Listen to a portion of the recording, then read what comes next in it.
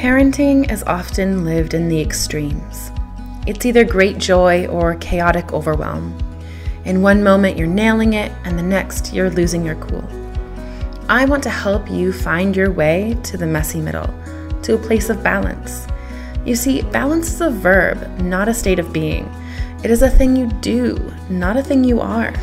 It is an action, a process, a series of micro corrections that you make each and every day to keep yourself feeling centered. We are never truly balanced. We are engaged in the process of balancing. Hello, I'm Dr. Laura Froyen, and this is the Balanced Parent Podcast, where overwhelmed, stressed out, and disconnected parents go to find tools, mindset shifts, and practices to help them stop yelling at the people they love and start connecting on a deeper level, all delivered with heaping doses of grace and compassion. Join me in conversations that will help you get clear on your goals and values and start showing up in your parenting, your relationships, your life with open-hearted authenticity and balance. Let's go. Hello, everybody. This is Dr. Laura Froyen, and we are back with another episode of the Balanced Parent Podcast. And today I have a guest, a dad, a therapist, and the host of the Dude Therapist podcast, Ellie Weinstein. It's so nice to have you here with me. Thank you for being here. Thank you for having me. You know, it's not very often you find great podcasts about parenting. And as a parent, always looking for good things to listen to and to be a part of. So I'm really excited. Yeah. Okay, so tell my listeners a little bit more about yourself, like who you are and what you do. Sure. I'm a therapist out in New York. I work in a clinic right now in Queens, doing everything teletherapy because of Corona. So really, my office is wherever I am. And I'm a father of a 1.5-year-old little adorable cutie. Her name is Ricky, married to my wife for a little over 5 years, and just taking it day by day, taking it day by day. Yeah, so you're in this transition phase, so the statistics about marriages in that first year of as you've transitioned to parenthood are pretty bleak. I don't know if all of our listeners know this, but marital satisfaction plummets in the first year after you have a baby in general, averages, and doesn't start to recover until that baby is 3. And so you're in the midst of that. I'm like on the other side with my older kids. How is it going with the little one? I would say that we're a very strong, we have great communication. We're very strong in our bond and why we're married and what we're married for.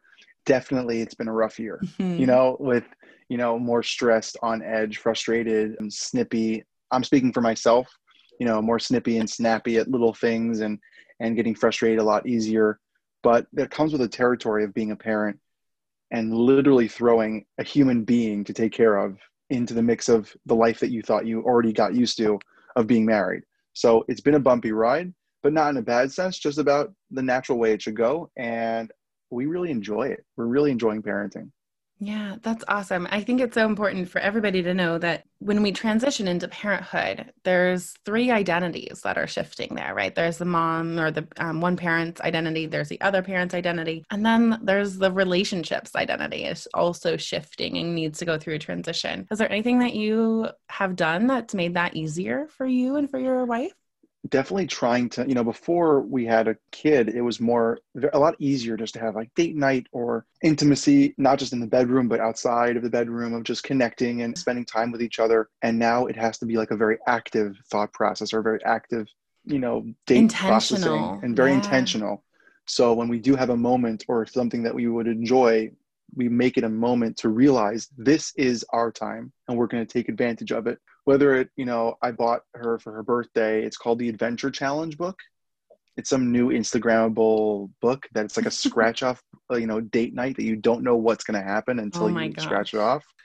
And like those little things. So like if we know we have babysitting and we know we can do without worrying about our baby, we'll do something from there, or we'll watch our favorite movie or our favorite TV show, or go out to dinner, or whatever it is now with Corona and wherever you live, trying to do our best to have moments of each other, with each other, just with each other. And it's been a challenge, but we made it work. We made it work. And also sometimes it's just not forcing it and just relaxing because we're so tired, Yeah, giving yourself a little bit of like grace and permission, right? 100%, Yeah. And I don't know about you, but for me, my husband and I realized early on, so we became parents while we were in grad school. He was getting his PhD in accounting. He's a tax nerd. And I was getting I my didn't know that was a PhD. thing. Yeah. Oh, I didn't it know that was a totally thing. is. Oh, it's so bad. Anyway, I mean, he's wonderful. I love him, but totally nerdy. When we were dating, he would like call me at night and he would be like eating nachos and reading the tax code. He's such a nerd. Anyway, Mm. but when we were in grad school and it was just so like easy to go through the motions of being partners. We were so, we were both writing our dissertations. I had practicum because I was in a clinical program. We had a baby. It was so easy to just fall into the day to day. And so we really realized that when we started noticing the snippiness, the kind of like shortened window of tolerance for each other, that's when we really needed to like put our phones away, put our computers away. Like we would go tech free for the first hour after our kid was in bed. And that really helped us. And we still do that to this day. I think that's a very amazing goal. I think it's a wonderful thing to do. I also think that once we finally got a schedule for our daughter, that also helped, whether it was, I know Corona for my family has moved us around between places. We're based in Queens. My wife's from LA. We went to LA for 4 months to be with her family, to get away from New York and the craziness of Corona and be in the, fun in the sun. And now we're back in New York, and, the time change and all these things, just getting into a habit and being with each other.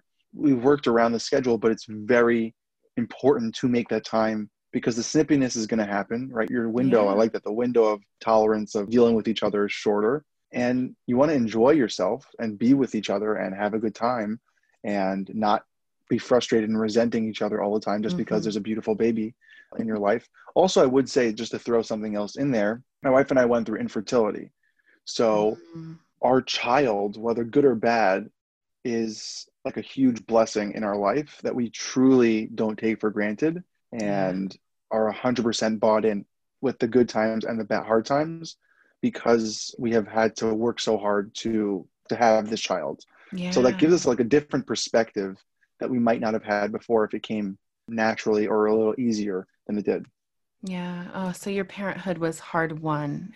I mean, that can bring a whole set of unique layers to it too. Yeah. Yeah. 100%. Well, one thing I love hearing about on your podcast is when you talk about mental health. And I think that we don't talk about mental health for dads as much. I was just talking with another colleague of mine, and she had read a study that opened her eyes to the rates of postpartum depression in dads. And this is something that I included in my dissertation, because my dissertation was on how parent depression influences parenting practices. Love that. I would Yeah, love to yeah. read that. Oh, it's super nerdy, but good, but I'm a therapist nerd. I got yeah. it, Yeah. And so but I think that we don't think about, like, mainstream folks, I don't think know that dads can experience postpartum depression too. Can you talk with us a little bit about that? I'd love to, because I know when my wife was pregnant and we were getting like the ready to go bag and all those things and the checklists and mentally getting prepared, when we were leaving the hospital, whatever class they gave us at the hospital to let us know we were okay, even the class was focused on the mom. Like, here are signs of postpartum depression for the mom, and here are some, and I knew that as a therapist, but it's never bad to have a refresher course and just to keep me aware, because my mind was so frazzled and I barely had sleep for, the last couple of days just having a baby. So my focus was always on her, always on her, always on her and the baby. And I lost track of myself in that, and actually had my first panic attack about a month into my baby's life. I thought I was dying. It also gave me a great insight into my clients who have panic attacks. And when they tell me the feelings and symptoms, and I'm like, yeah, sure, I know this from the books. And now I can say, like, yeah, I understand. Like, not that I would never say I understand, but I get the perspective of what they're saying. And then the focus was on me. My wife is a warrior. I mean, she's Wonder Woman. She's amazing. She's strong, and she's great. And I love her to pieces. She was totally fine afterwards, in the confines of having a baby, right? And, there's always changes in hormone levels, and she had a C-section, an emergency C-section, and all the stuff, and it was a lot of stress. But regarding her mental health, she was bought in. She was great. The only stress she had was the breastfeeding and how frustrating it was. Yeah. Other than that, I was the one who had most of the mental health issues when it came to the parenting side. And as a therapist, I looked at myself and I said, come on, what the heck? Like, you're the therapist, get it together. Or this is not supposed to happen to you. It happens to the woman, not the man. Like, what's wrong with you? And it's very true that there is a huge case of postpartum mental health issues with men and dads out there. And when I started posting about it and talking about it, dads are like, oh, I went through the same thing. Oh my gosh, I didn't know you did that. Oh, wow, it's so interesting. I had the same feeling. Oh, and it was just so interesting to see how common it is, but less talked about or focused on in the mainstream thought process of mental health with postpartum. Yeah. And I mean, like, it's not to say that women are so beautifully supported as they leave and enter No. into motherhood. They're not. Like, postpartum depression and postpartum like, perinatal mood disorders more broadly are still very poorly understood. And women, oh my gosh, we need so much advocacy, but dads do too. Or whoever the non-birthing parent is, it's interesting. Yeah. Yeah. I think parent mental health in general needs more attention and more support. It's so important. It impacts so much. And in these incredibly formative years, I mean, there's so much research on how important those first 3 years of life are, and how important parents are. Right. I know. Right. I'm in it. No pressure. Oh, sorry. Was that too much? It's true that, no, I love it. I love the pressure. It's so true that there's not enough focus on that mental health piece, which is not just for the parents, but also the impact that it can have on the child or children. Yeah. And how that plays in their life. And also what I would say is that I think it's very interesting that the focus is a lot about the women. And you're right. I don't think that women get as much support. Even the terminology we use for, time off is like a disability, and all the ways we look at it as a problem or like an issue or a handicap that you gave birth to life to continue the generations of the world. It's a totally different conversation for a totally different time. But I think mental health in parents should be a huge focus, but is not, and is forgotten or pushed aside to different things, and is very hard to figure out. And there's so many complex layers going into it as well. Biologically, your space, your identity, who you are, where things are going, your life, your routine, your behaviors or habits are just thrown up in the air, and you have this little baby relying on you, and you need to be okay as well. And that's a very hard thing. It is. It's hard. And I also think that there's one piece like coming to realize like, oh gosh, I'm not okay. And then taking that next step to figuring out, okay, so who do I go to? I know you have a recent podcast episode kind of on that, right? Therapy 101 or something like that. Yeah. Yeah. So I think folks should check out the episode. I'll link to it in the show notes here on that. But I also have a video that kind of breaks down all of the letters after people's names so that you understand who you're going for and who to look for and who does certain alphabet's things. Crazy, man. They got every letter in the alphabet's used in most people. I was just talking to someone, Joey Rose, and she is an LMFT. And I didn't get a chance to ask her on the podcast, but like talking about what your letters after your name mean any different than an LMHC or an LCSW or a PhD. And how that can change someone's choice in deciding if you're the best fit for them. I know for me, the moment where I actually needed to ask for help was when I was up half the night, but literally sitting on the floor in the living room, almost pulling my hair out in anxiety and not knowing why. And realizing and looking in the mirror and going, something's not okay. And I think I had a better perspective on it because I'm a therapist. And for the regular person in the world who might not be trained or might not know or have knowledge of what, where, and how, can be very scary. And it was already scary for me, can be very scary about, well, I don't know where to go next. And sometimes it's very hard for the partner as well to see that because they're so overwhelmed with their own stuff that they might not be able to help or have compassion fatigue already helping their child. To be able to help another human being is just that much more of a challenge. But definitely get help if you need. 100% over. Yeah, absolutely. I mean, if anything else, you probably have like your kid's pediatrician on like that you can message in through, your doctor, like the pediatrician office app. Like if you can send a message there, they will send you a list of referrals and they're good to go. I don't know what it was when your kids were younger, but when we were starting off the first few, weeks or so of the doctor's visits, they made me do a parent's PHQ-9, like a depression scale kind of thing. And when I scored, I didn't even realize what it was because it wasn't framed in the same way as a regular PHQ-9. It was like hidden. Mm-hmm. And when the doctor looked at it and said, "Is everyone okay?" And we said, "Yeah, the baby's great. She's growing. She's beautiful. She's she's cute." There's no. Are you guys okay? Yeah. And my wife's like, "Yeah, I'm doing good. Actually, my husband's not." Oh, And he then turned to me and said, what can I do to help? oh, that's awesome that you And had that. yeah, and that point on, I fell in love with this pediatrician. He's very into it, and he keeps checking in on me. He's like, hey, I'm doing great now. But the first month, and then what really changed for me as a father was paternity leave. That was a life Mm, changer.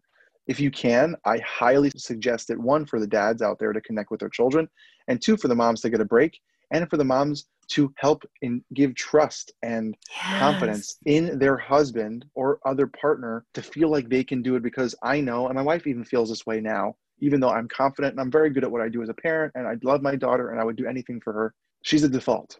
Yeah. Mommy, this, that, oh, mommy, everything's mommy, and it's adorable and cute. I'm not jealous whatsoever, even though secretly I am. So I would love the hugs and kisses for myself. But that being said, sometimes parents push the other parent away, not on purpose, just because they become the default and the other person kind of sits there with their hands twiddling their thumbs, not knowing how to be confident and be a parent as well. So for me, Yeah. paternity leave was a huge eye opener because I had no other option. My wife was at work. So Yeah. I You had to had to figure survive. it out. Yeah. And it changed everything for me. And from that point on, it clicked and I've never looked back. And I've spoken to other parents, dads, moms, any combination of parenting. That to me, I think is a huge turning point for a lot of people to build their confidence that they can do it and their baby's going to be okay. Yeah. And And the it's going to be a mutual, wonderful bond.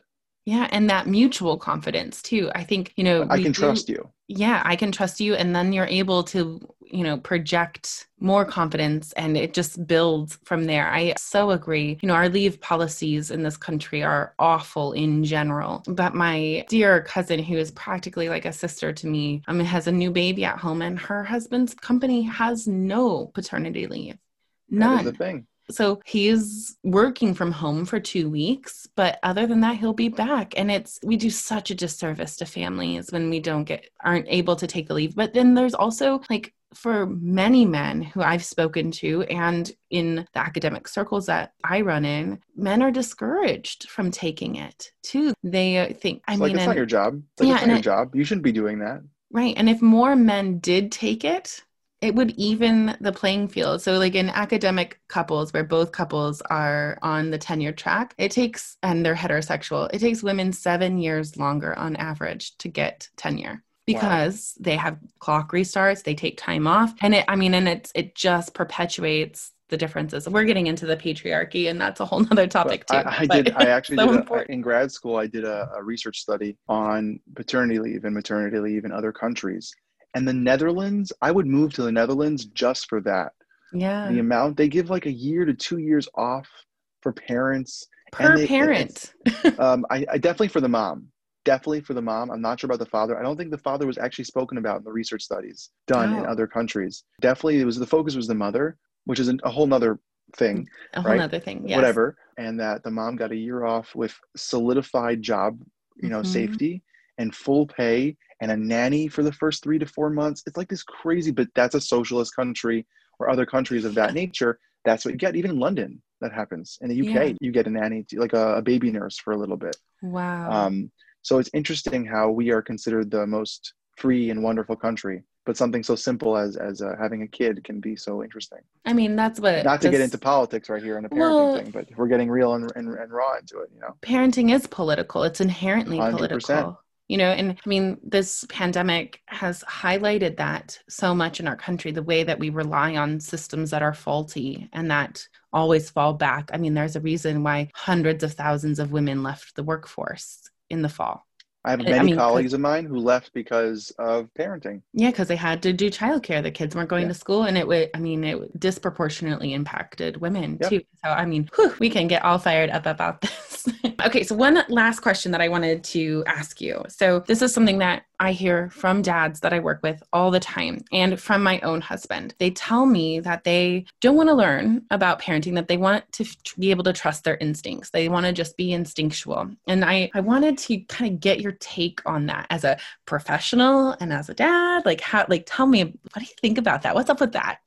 I'm smiling ear to ear. I love that question. My wife and I have had multiple conversations about this. And for me, it depends on the topic. My wife is a dietitian. So she is trained in eating and how to eat well and what to eat, when you should eat it, and how much you need to eat, and what foods you should eat. And she's done research on this, and she has a degree and works this every day, just like I work as a therapist. And I, when it came to feeding our child, was instinctual. I'm like, oh, they should eat this and that because that's what my brother did, and that's what my parents did. And oh yeah, why eat this? Why eat that? And my wife's like, I want to do baby-led weaning. And I said, what is this? And she taught me about it.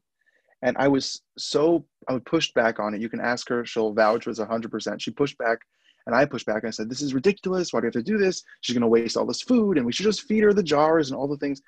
My baby has such an eclectic palate. She eats everything, and anything that we eat, she eats. If you haven't had a chance to look into it, it's called baby-led weaning. The baby leads. And it's a very big thing in Europe, and it's only getting steam in America now. Oh yeah, but both of my kids were baby-led weaned. It's yeah. Amazing. I pushed back because I felt into this intuitive thing. But as an avid reader and someone that I love nonfiction, and it's my go-to read. I read everything nonfiction. I love baby books and parenting books. So you were willing to read those books? Because that to me is for my knowledge as a therapist, and I'm a dad. So for me, in my thought process of what I love to do and a passion of mine, I thought, this is great. One, another excuse to buy more books. Two, reading and knowledge and connections and thought processes and research and all these things that are great, and opened my eyes to a lot of things that I thought to be intuitive that were not, or vice versa. Whether it's how to speak to your kids, how to deal with tantrums, all those things that I didn't really know or wasn't involved in because I wasn't a parent yet. Yeah. So I didn't even read those books. Why would I look into that if I wasn't a parent? But now as a parent, I'm looking to those books. It helps me with my clients who are parents, who are dealing with teenagers, it just gives me a perspective. So it was kind of selfish why I read the books, but also because I want my child to grow up healthy and well, whatever that means for her, and all my children to be great to their abilities and in their own uniqueness and beauty. But I also want to help them as best as I can as a parent. I go back and forth about the intuitive thing because I think women as a whole love to look into and research and are so driven by knowledge to help their child. They're all in because it's like, I think it's an innate beauty of the connection between the mother and the main parent or the default parent to their child, to look into and research, whether it's strollers, car seats, what food to eat, when to do, sleeping routines, all these things. And the guy just sits there and goes, you got this. And is not involved. And I didn't feel involved because my wife is just, that's her personality. And I love her for it. And she went for it. And I took the reins for the mental health side and the development side of our child. I looked at it from that perspective and knew that stuff. And we came together as a team. But it doesn't mean we didn't get upset at each other or frustrate each other, disagreeing on points about how to parent and when to feed our child and, habits and sleep patterns and all those things. We got into it just like every other parent. But in the end, the one lesson that I take away from all of it is trusting my wife and her trusting me, that when I say I've looked into something or I've done my research or I would like to do something as a parent, to embrace it and try it out. Yeah. As long as it's not hurting our child, and I'm not suggesting something with malicious intent, which I hope no parent does, but you never know, that it's for the best. And I'm not just doing it for fun. I'm doing it because I believe it's best for our child. And that's the conclusion we came to trust each other's instincts and research and thought process and embrace it and love it and back each other up on it.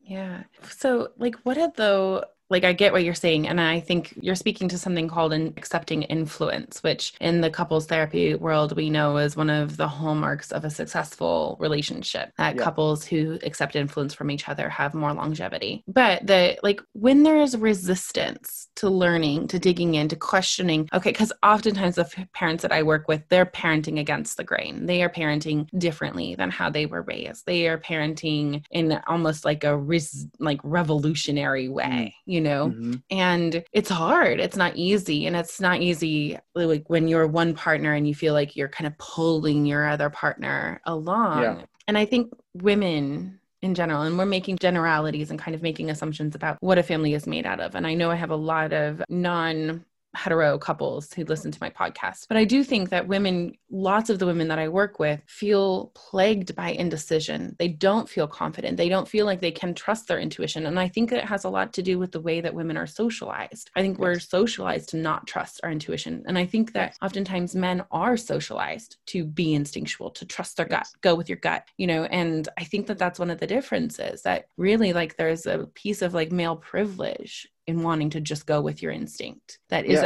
a little goes unexamined in the parenting world, I love that. And I think it's so true. And my wife would love that I say this because she says it sometimes. Sometimes I say things with full confidence just because I think it might be true without knowing anything. And and I'm a confident guy and I say it with full fervor and I'm like, yeah, let's do this. And she's like, why? And I'm like, because. And she's like, because why? I'm like, I don't know. It feels right. Right.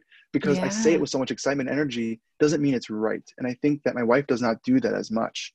She looks into it first before she has the confidence to say, Ellie, let's try this. Yeah. And I go, hey, I saw this commercial. I saw some Instagram thing. Let's just go for it. Let's do it. And I don't look into it fully or know why it would be good. I don't do this very often. But when I do have a chance to do it, I do it with full excitement and intuition.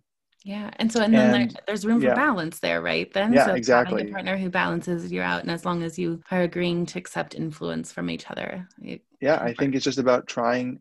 One of the biggest things that I've learned from my parents and my in-laws and other parents that I've seen, my brother and my cousins and everyone that has a kid around me, was teamwork. Yeah. And this is a lot easier said than done. By no means is parenting ever going to be easy. No matter how many books you read or how many classes you take or how many therapists you see, parenting is hard because the children are complex and they're beautiful and magical in their own way. And each child could be different. So the things that work for the first child might not work for second, third, fourth, and really throw off your game. But the idea to be together, that you trust each other and have each other's back through that process and follow each other's leads when they take that lead, to embrace that and push them forward and help them and be confident with them and let them do it, I think is important and totally, totally impactful for your mental health as a parent and the kids' lives as they go forward.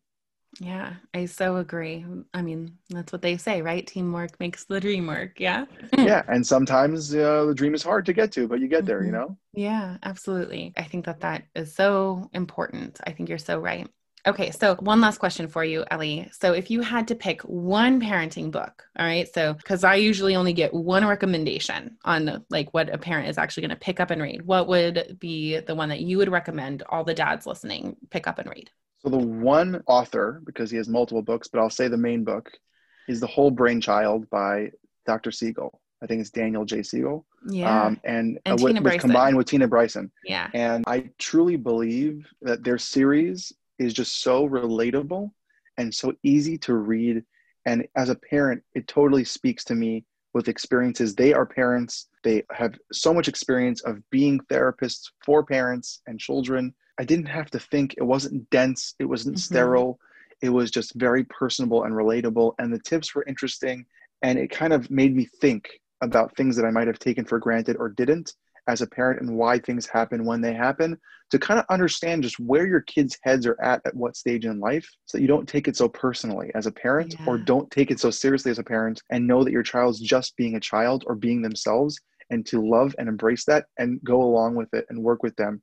And I think their main tagline is to connect and redirect, right? When you see those parents get on like the level of the child and look at them in the eyes and be with them and talk to them, it's not silly, it's not ridiculous, it's not like new parenting or modern parents. It's just being there with your children to understand where they're coming from and treat them like they should be treated, which is a child with a brain growing and developing. And that truly, to me, was one of the better books I've read.